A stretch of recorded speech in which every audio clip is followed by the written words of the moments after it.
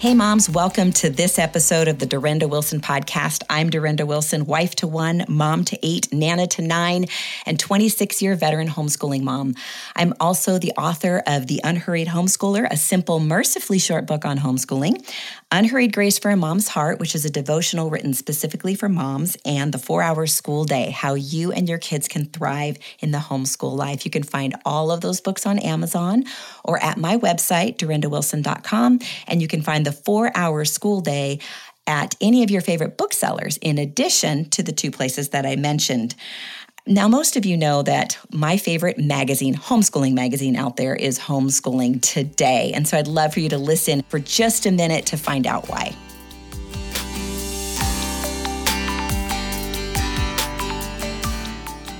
When it comes to homeschooling, isn't it discouraging to see so much on social media that simply doesn't match your reality? Life is messy. Kids can be exhausting. School doesn't always go as planned. Sometimes we all need some real encouragement, some real, truly practical help.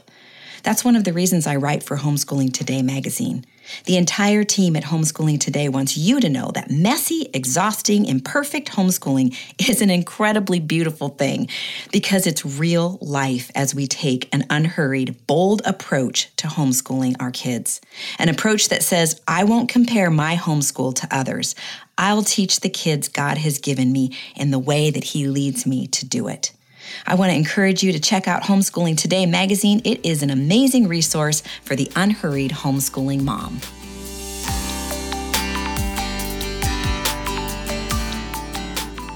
Well, I am really excited because today one of my favorite authors is joining us to talk about her book, Humble Roots: How Humility Grounds and Nourishes Your Soul.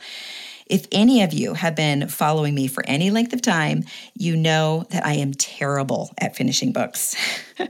However, I not only read this book all the way through a few years ago, I am now devouring it again and marking up a fresh new copy. So that should tell you something.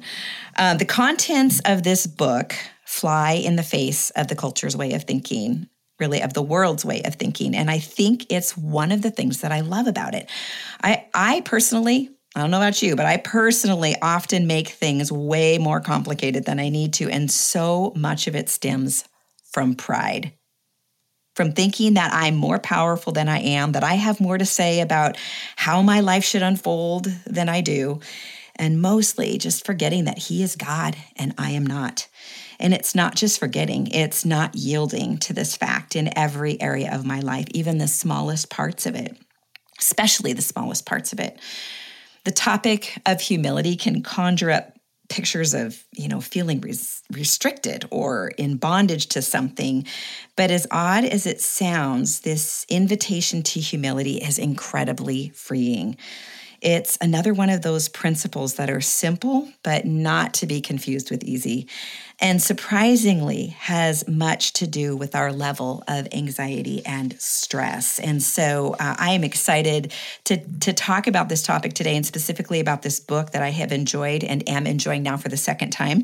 But I want to give you a little bit of background on our guest, author Hannah Anderson. She lives in the haunting Blue Ridge Mountains of Virginia. She spends her days working beside her husband in rural ministry, caring for their 3 children, and scratching out odd moments to write. In those in-between moments, she contributes to a variety of Christian publications. She also co-hosts the Christ and Pop Culture podcast Persuasion.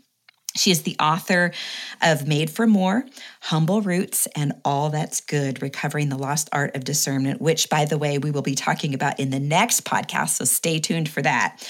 Hannah, welcome. I am so excited that you're here today. Well, thank you for asking me to come on, Dorinda. I'm very excited for this conversation. Well, let's just dive into the topic right away. I was thinking about that whole idea of writing a book on humility. That probably wouldn't be a New York Times bestseller. Not exactly a topic that people are interested in reading about.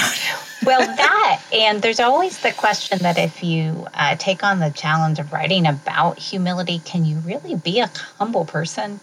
Right. I get a lot of jokes about that too. Yeah, I'm sure you do. Yeah, I was just read past that part where you talk about the humble brag, So yeah, I hear completely what you're saying. So tell us, what is the kind of the central idea of Humble Roots, and why do you think it's particularly relevant in this day and age? Well, the absolute truth is that I'm not a humble person. And that was something I discovered not just through writing this book, but through a season of really intense distress and anxiety. I think we think to connect those two, that there's a question of humility bound up in our lives. I thought of myself as, obviously I'm a sinner, and obviously I'm trying to do my best, and I'm coming to the gospel and coming to Jesus for grace. But I didn't understand the role that humility played in my core sense of self and how I would even make choices in my everyday life. So the process that the Holy Spirit took me through just to even encounter this idea of the necessity and the invitation of humility was because I was going through a season of intense anxiety and feeling very stretched past my breaking point. And somehow I came across that well-known scripture in Matthew 11 where Jesus calls us to himself, all you who are weary. And that immediately resonated with me. I was like, yes, I remember this passage. Yes, I'm coming back to Jesus. He's going to give me rest. He promises to give me rest. And I think sometimes we kind of miss the part of that invitation, though, as he says, come to me and I will give you rest. Take my yoke upon you and learn from me. I am meek and lowly in heart. And there was something happening in this season that as I began to meditate on that passage and the Holy Spirit really began to unpack it for me, that I caught that second half, which was learn from me, for I am meek and lowly of heart.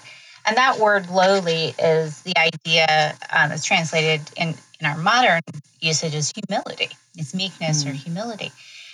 And something kind of clicked in my brain. It was like, what is the connection between this rest that I'm longing for? I feel very oppressed. I feel very hurry. I want that rest that Jesus is promising, but he says it's going to come by learning from him, becoming like him, not in his busyness or his good works or all these other things he does, but by becoming like him in his humility.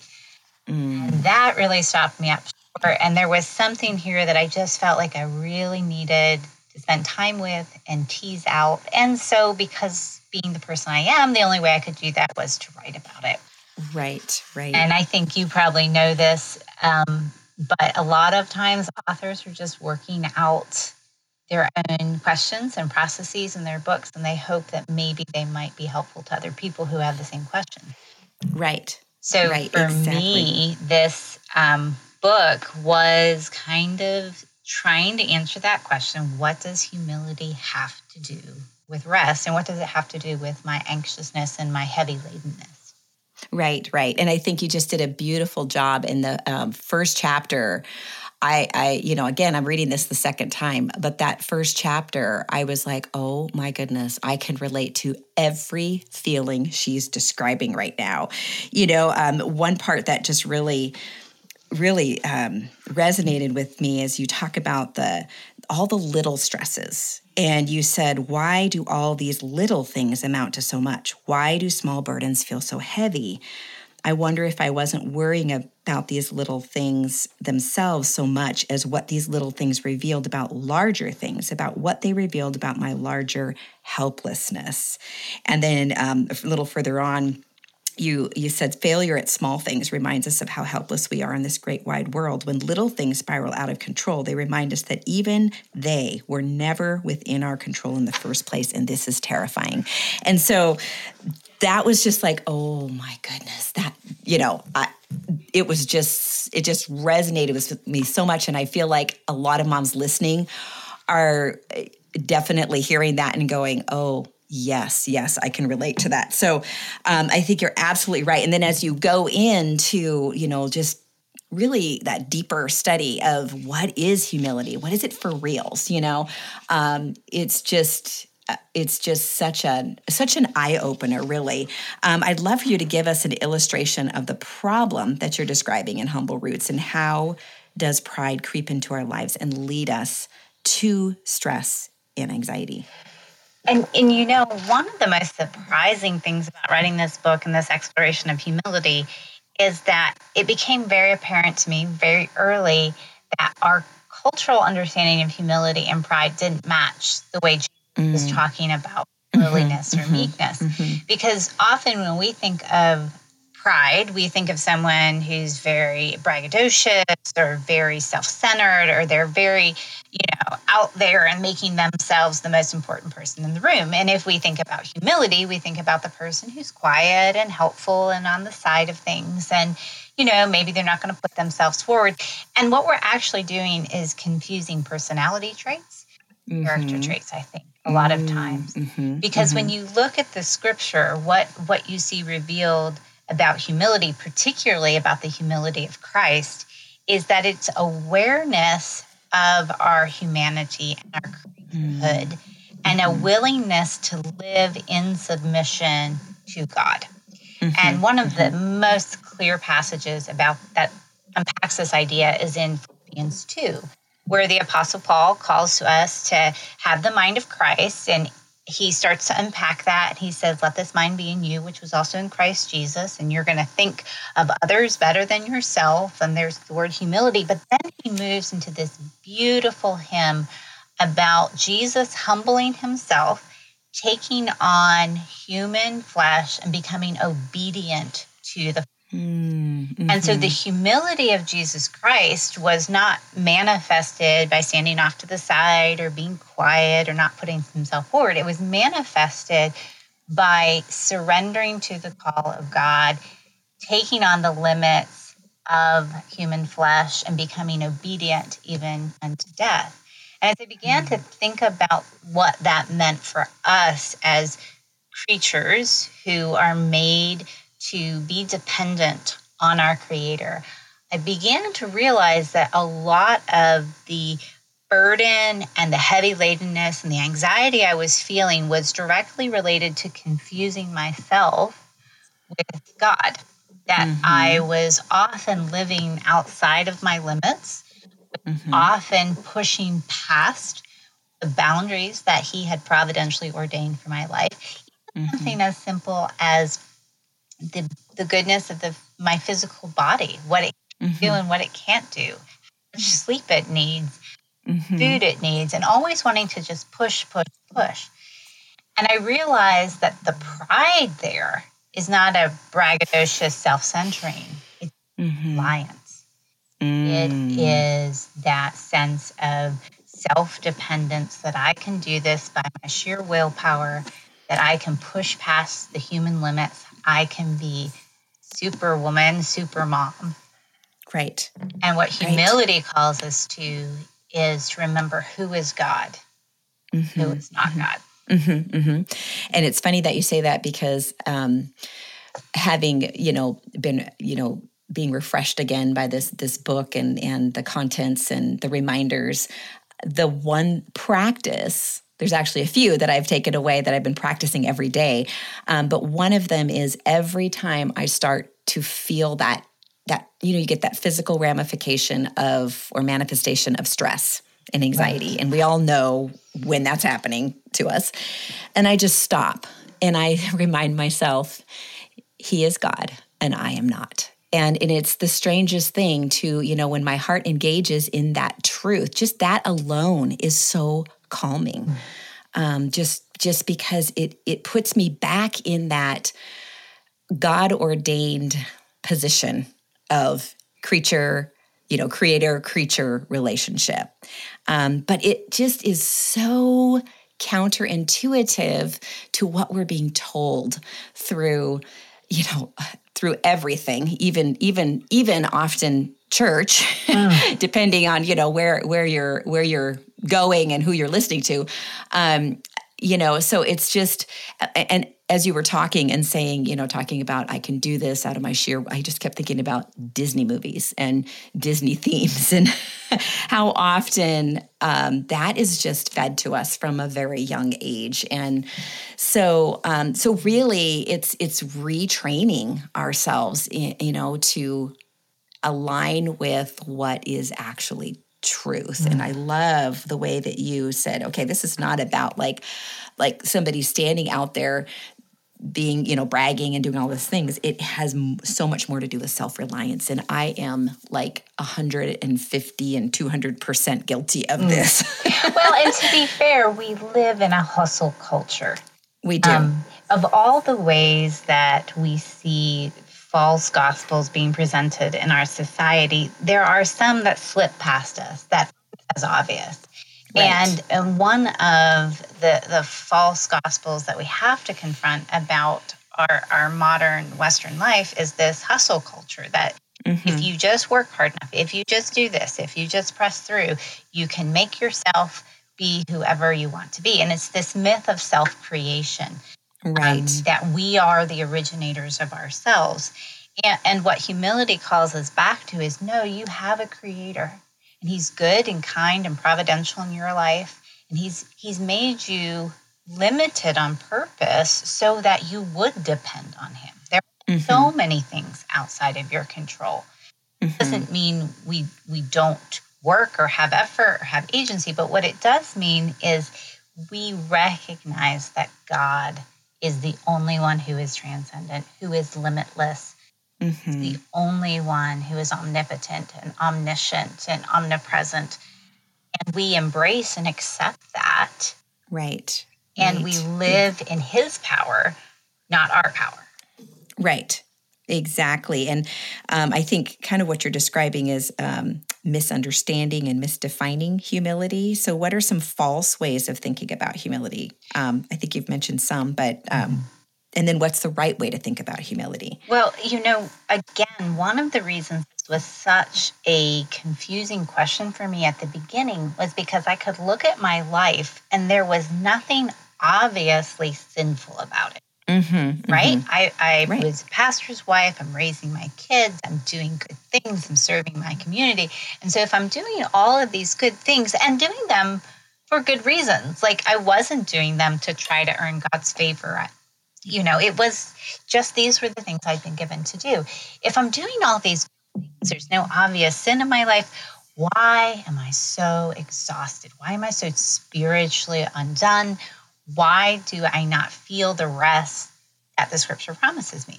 And so I had to go back and say, well, where might I be missing this concept of humility? Because again, we tend to think of humility in terms of a personality type or a way of being deferential or of deflecting praise, saying, if someone gives us a compliment, we say, oh, it's not me, And so that's how we tend to view humility. And what we're really looking at is kind of a passive person.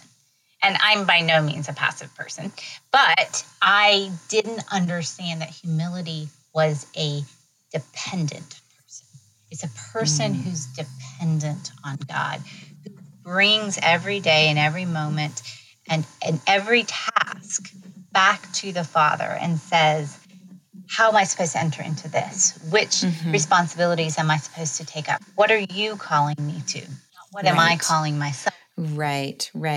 And then living in that step-by-step dependence on the Holy Spirit to navigate the life that he has called us to, not the one that we're choosing for ourselves and then enacting.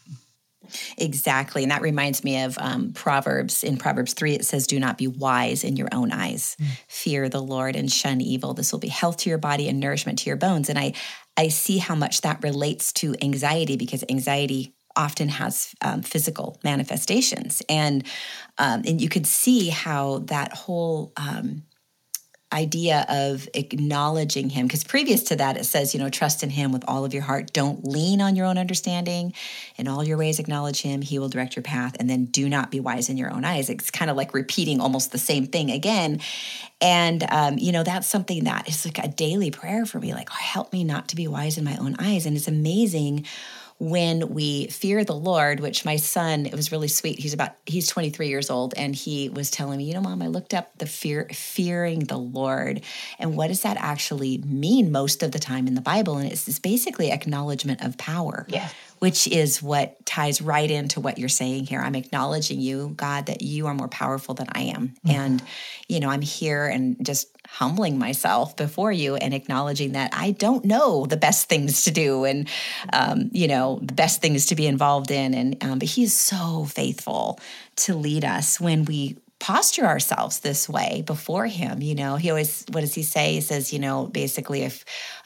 basically when we humble ourselves, he in due time lifts us up, and so I just love that. But if humility is a proper understanding of who we are in relationship to God, how do we cultivate this? Because I'm sure moms are listening, wondering, how do I move forward with this invitation? How can we learn who we are and who God is? Well, the terrible, awful thing of living outside of our limits, if we're not living in humility, there are going to be things that just stop us, whether we want them to or not. And so I think a lot of times, God has made us as holistic beings. He made us embodied. And so a lot of times, even our physical health will be a signal that will start to try to catch our attention. For me, it was sleeplessness, restlessness. And, our bodies are so wonderfully created by the Creator that He has these inbuilt kind of safety valves and mechanisms. Right. Like a governor. Yes. And so it is both horrible when you find that your physical body is not working the way you expected it to work, but it's also a signal and a kindness for us to stop and pay attention to what is happening to us physically. We are not intended to just push through. And so for me, something as simple as sleeplessness and restlessness was designed to catch my attention and to stop and pay attention long enough and to be humble enough to recognize that my sheer willpower wasn't going to overcome that. And so I think what we begin to do is we begin to cultivate more of a self-awareness or an awareness. None of us just automatically become humble. Humble is not something that you just put on your to-do list and then you work your way toward. But if we're in step with the Holy Spirit, there's going to be this gradual awareness and awakening to the pressure points in our life and how they come in and push us. And when we begin to have that sense of agitation and that restlessness, just like you described, to stop and say, where might I be trying to control this? Where might I be trying to force my will? Where might I, in this moment, need to relinquish something to God and to put my trust in His power? And, sometimes our bodies get so worked up that it's not going to just be a mental game. Like we do need to care for them in ways that help them come back down. That kind of agitated space. And so it is a very holistic process that includes the humility to recognize our physical limits as much as our emotional limits and to channel that in a way back toward our dependence on God. Yeah, that's so good. I've been in that process now for a while that you're describing, and you're right. Those limitations that God puts on us, they are a grace to keep us really from destroying ourselves, because we don't realize that if we continue, our bodies just weren't made. We weren't made to be God. We weren't made to, have that kind of position, and so. I've had the same experience myself, and you're so right. I mean, sometimes our bodies are so wound up that it can be a process, and sometimes you need help coming down from that, and that's a very legitimate place to be. But I think that I wanted to ask you another question. How does humility free us from stress in our work? Now, you're talking to pretty much 100% homeschooling moms. So they are home with their kids all day long. And our work is within our homes mostly, just being home with our kids and all of that. And it's a choice we've made. It's something we want to do. But I know I have dealt with my own levels of stress and anxiety in that process. And so I'd just love for you to share how humility frees us from stress in our work. Right. And particularly in the work of family, the stakes are so much higher. Mm-hmm, we feel them more deeply, and it's more personal than, say, if we were just going out into the marketplace. Because one of the things that we're doing in the space, caring for our family or those we love, is we're really investing deeply in these image bearers. And so the stakes ratchet up very quickly. And if we're not careful, we can take that on ourselves as if we were the one who was going to make something happen. And so one of the things that I've learned the hard way, and I've tried to articulate in the book, is that there's a difference between us being faithful to the task that God has called us to. There is a responsiveness that a humble heart responds to God in obedience. That is how Jesus Christ responded to the Father. His humility led him to be obedient to the call that God had on his life. But he also entrusted the results to God. And there's this beautiful thing that happens in the gospel where Jesus Christ willingly obeys the Father and goes to the cross, and then he's dead. And all of his efforts to do anything as a human being are dead. And those of us who know the whole story, we want to jump too quickly to the end. And we miss that 3 days in the tomb where there's that sense of your work is done. It is limited.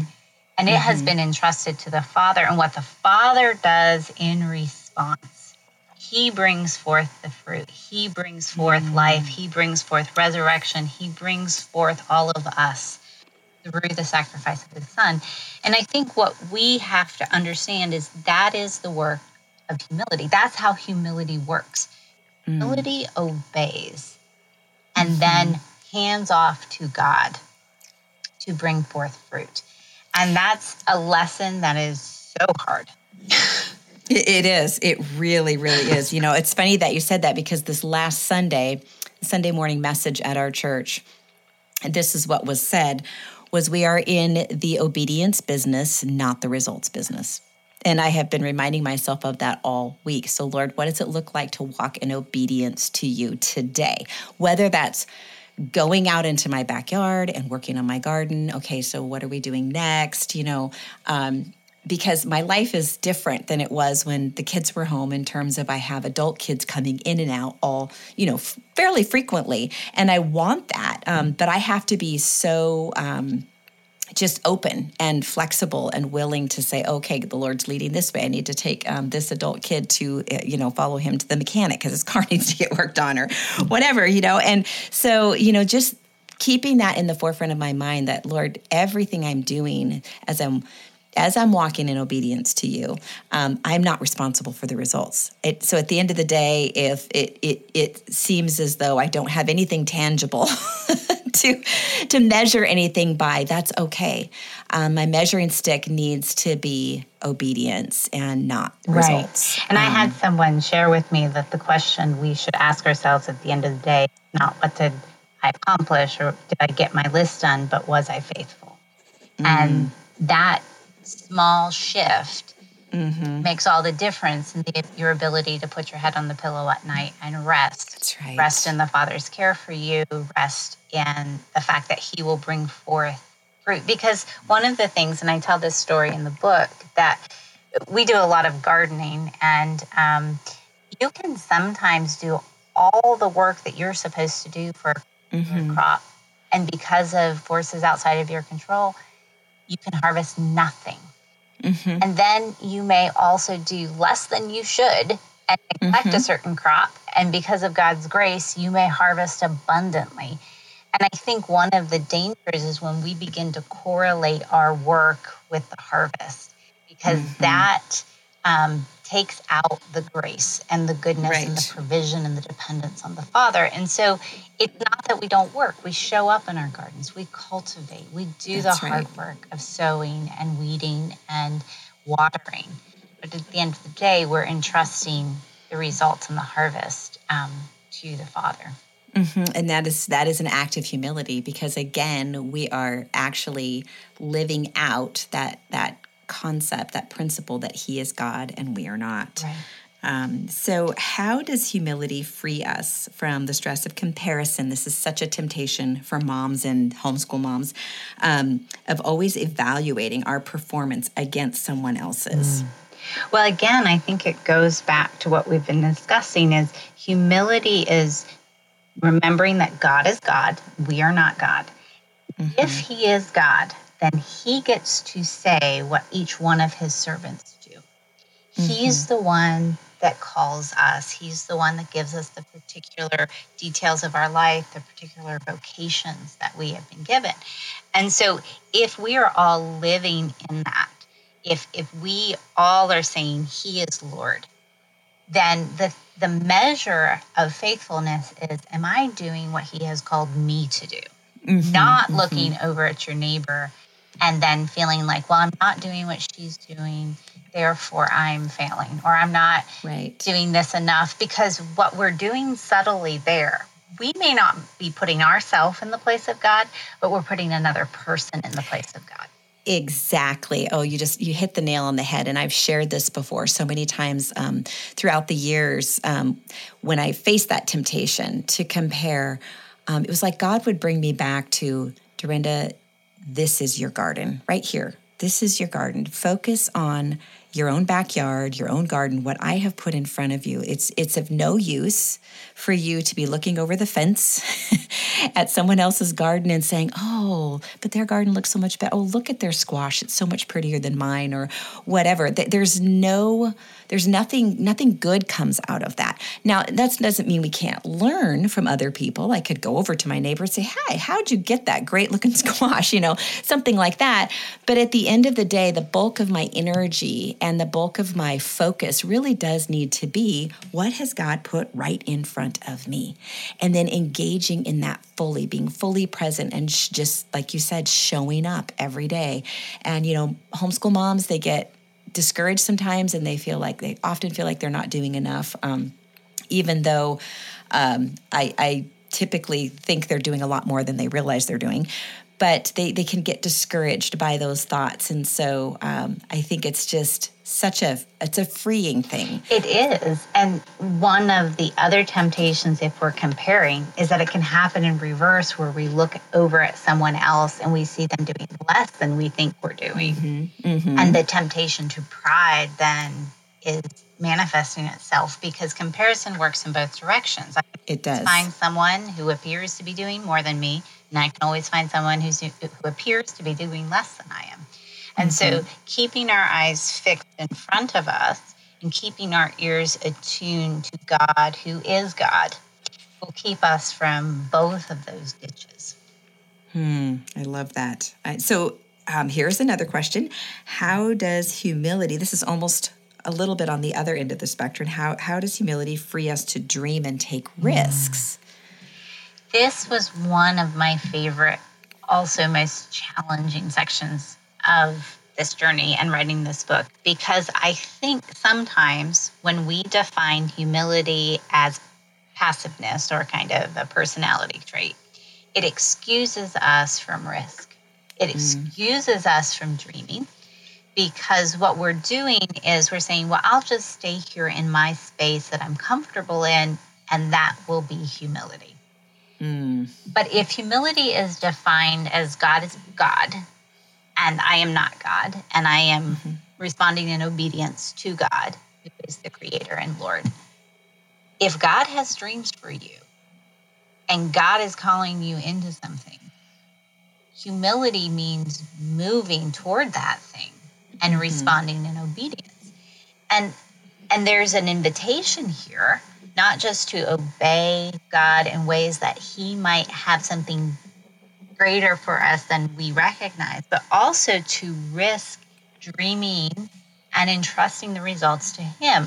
Because if our dreams don't manifest, if we don't have they don't come to fruition the way we think they will, there will be a grief and there will be a loss, but there will also be the confidence that God was in even that. That there was not a failure so much as an entrusting of our lives to the Creator. And so there is this great latitude when we are properly situated to God as the Creator and as our Lord, that we can risk dreaming for things, handing them over to Him and saying, I'd really like this to happen. Would you work in this way? But if not, you're still God and you're still leading me into goodness. And then when He does lead us beyond all we could ask or think and things that we would be content not moving into, He also gets the praise and credit because it's not something we would have ever pursued had He not called us into it. I love that. I love that.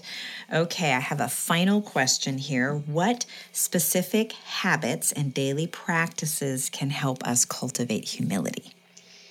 Well, I think, again, as we've been talking, this is a disposition of dependence.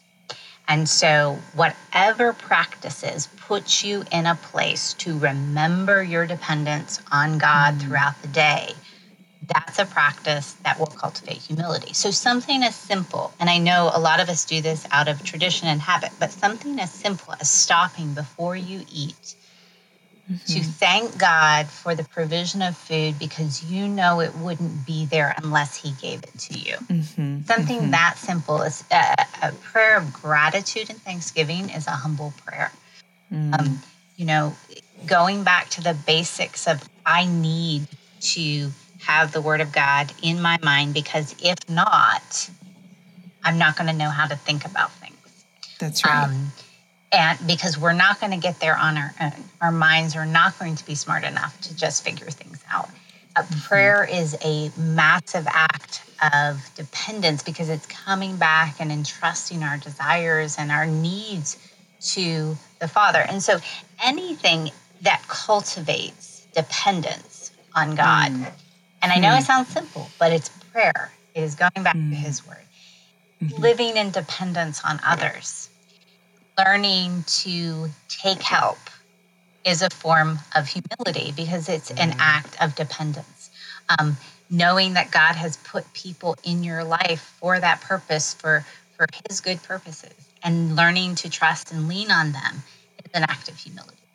So again, it comes back to just redefining humility, not as a personality trait or passivity, but as dependence on God and dependence on His people.